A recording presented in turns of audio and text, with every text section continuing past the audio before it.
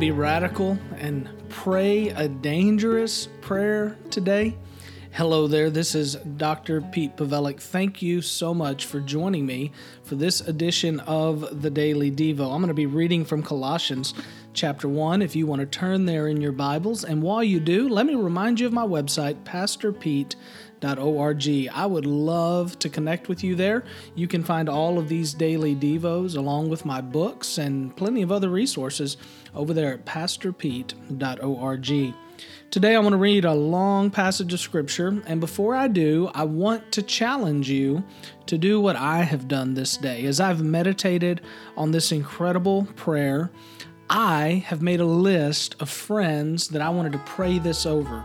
And every time I wrote a friend's name down, or an acquaintance's name down, or a person's name down, I reread this prayer. I prayed this prayer over them. And that does a couple of things. Number one, it allows me to really meditate in a deeper way on this particular prayer. And number two, it brings a real focus into my life for these relationships and what I genuinely want God to do. And one of the groups of people that I prayed for this for was anybody that hears my voice on the Daily Devo. I just wrote down Daily Devo participants, and then I read this prayer. And so I have prayed this over you today, along with my family, along with friends, along with other people that go to our church, and some people that are sick and some people that are healthy. I want to just encourage you to do that.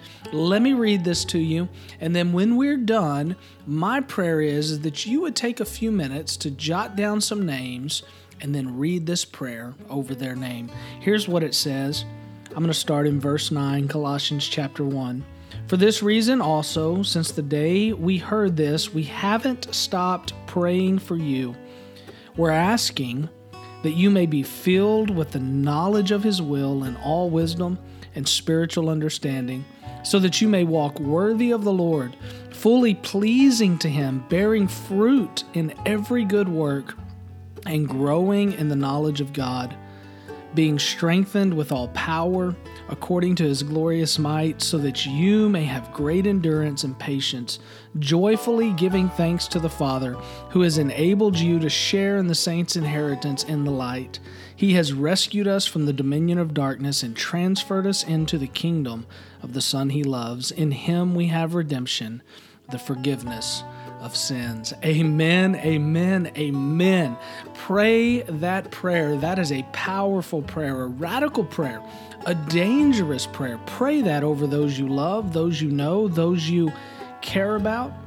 Pray and do not stop asking for God to move in their life, that they would be filled with a knowledge of His will and with spiritual understanding and with wisdom, so that they can walk worthy in the Lord, fully pleasing to Him, bearing fruit in every good work, and growing more and more in their knowledge of God, and being strengthened with all power according to His glorious might. Oh, I love this, that they might have endurance and joy and thanksgiving in their lives. Pray this prayer. What a powerful prayer it is.